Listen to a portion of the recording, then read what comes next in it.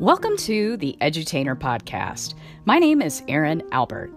In this podcast, we explore the intersection between education and entertainment. Stay tuned for another episode coming up next.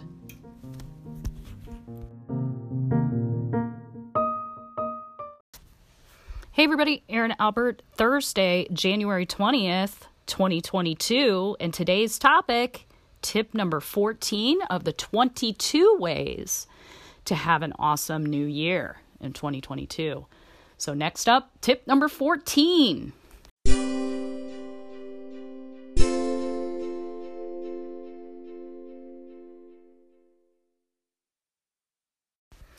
Okay, friends. If you're still here, you've still been sticking it out, props to you. I hope you're finding a ton of value in this mini-series. It's been so fun to put together, by the way, too. Because I had to kind of go on a learning expedition myself prior to putting this together to find you the very best ideas on how to launch an amazing new year.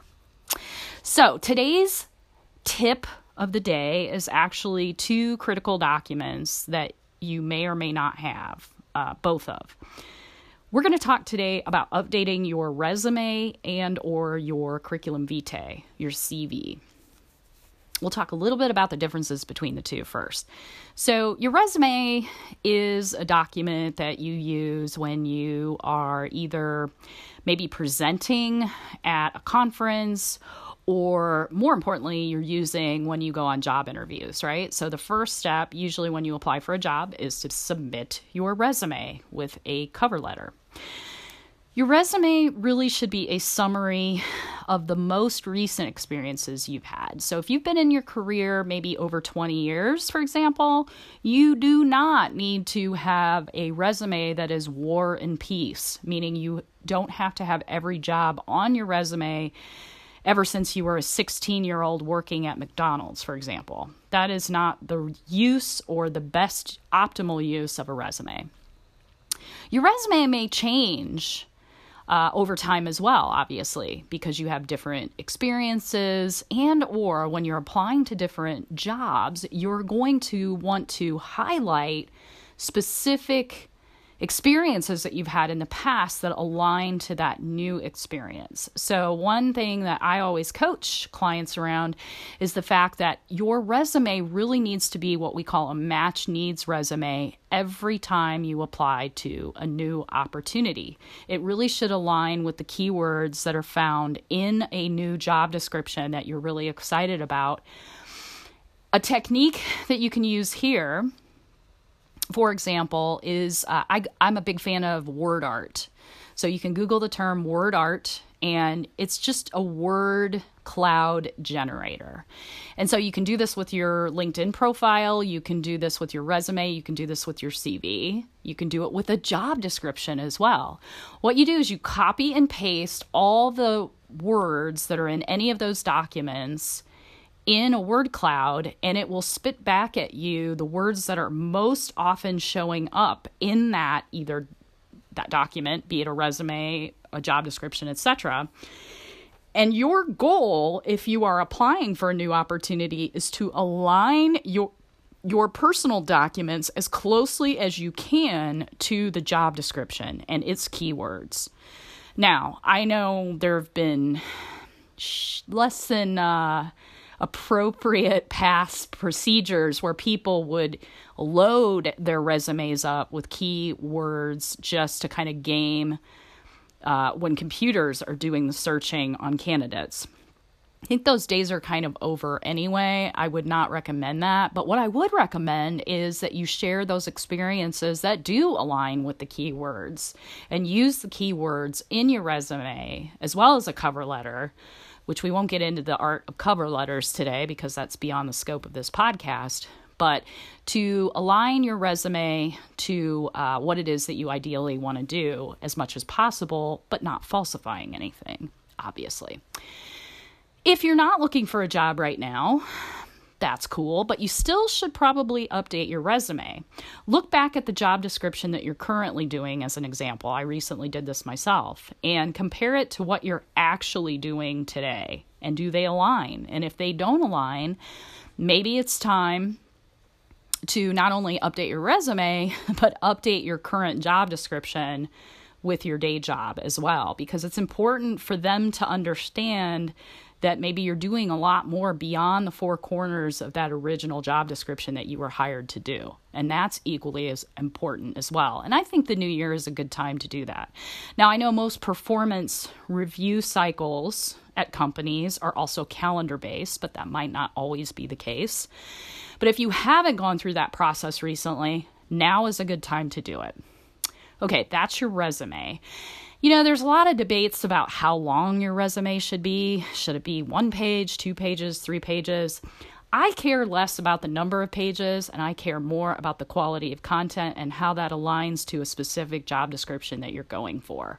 So if it takes 3 pages and you've got, 25, 30, 40 years of experience and you want to pull out the highlights from the past 10 years where you aligned in your jobs to this new opportunity and it takes 3 pages, rock on. Go for it. Use the 3 pages. If you get more than 3 pages, it's really not a resume. That's starting to turn into what we call a curriculum vitae, a CV. And CVs are the kind of resumes that are used predominantly in academia and research.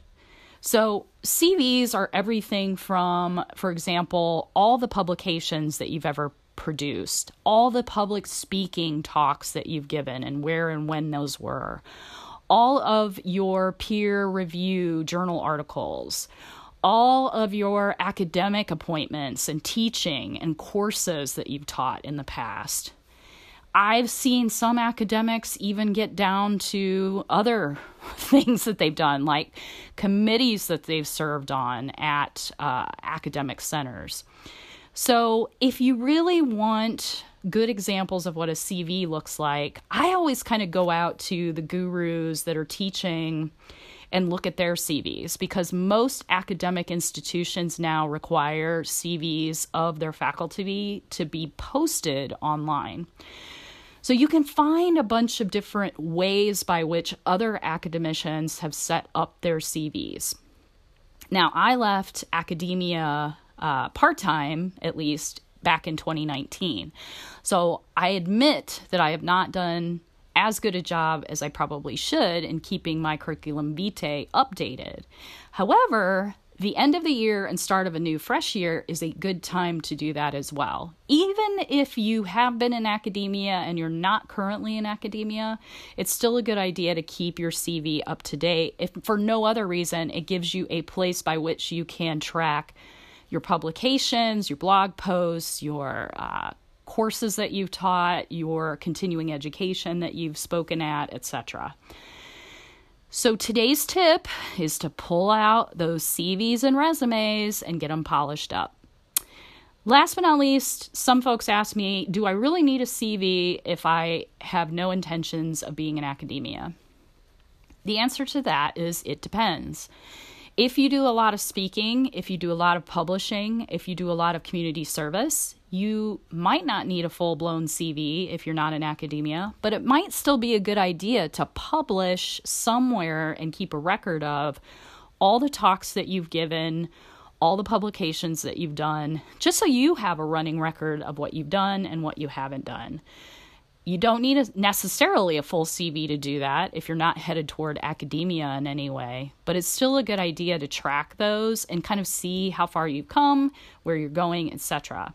And sometimes for those of us that speak in a day job situation and out of a day job situation about our professional areas, I think it's good to keep a record of those as well. So most jobs, you have to keep a record of your speaking and your publishing relative to your day job for performance management functions, right?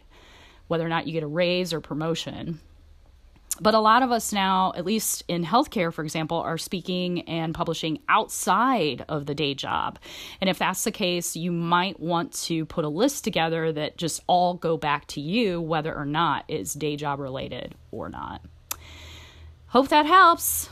Get that resume out, get that CV out, and just go at it.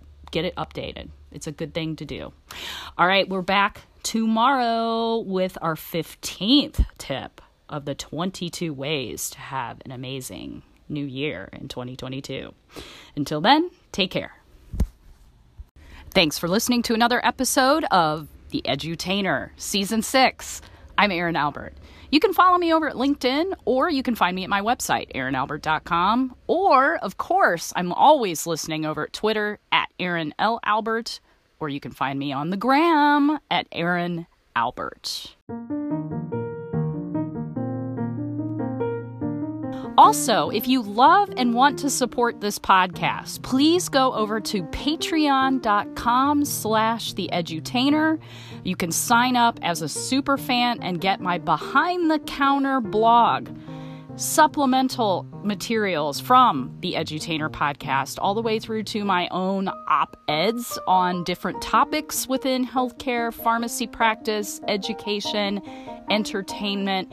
If you truly want the behind-the-curtain scenes on more content around this tiny little slice of podcasting in the universe, head on over to patreon.com/theedutainer. And thanks in advance for supporting.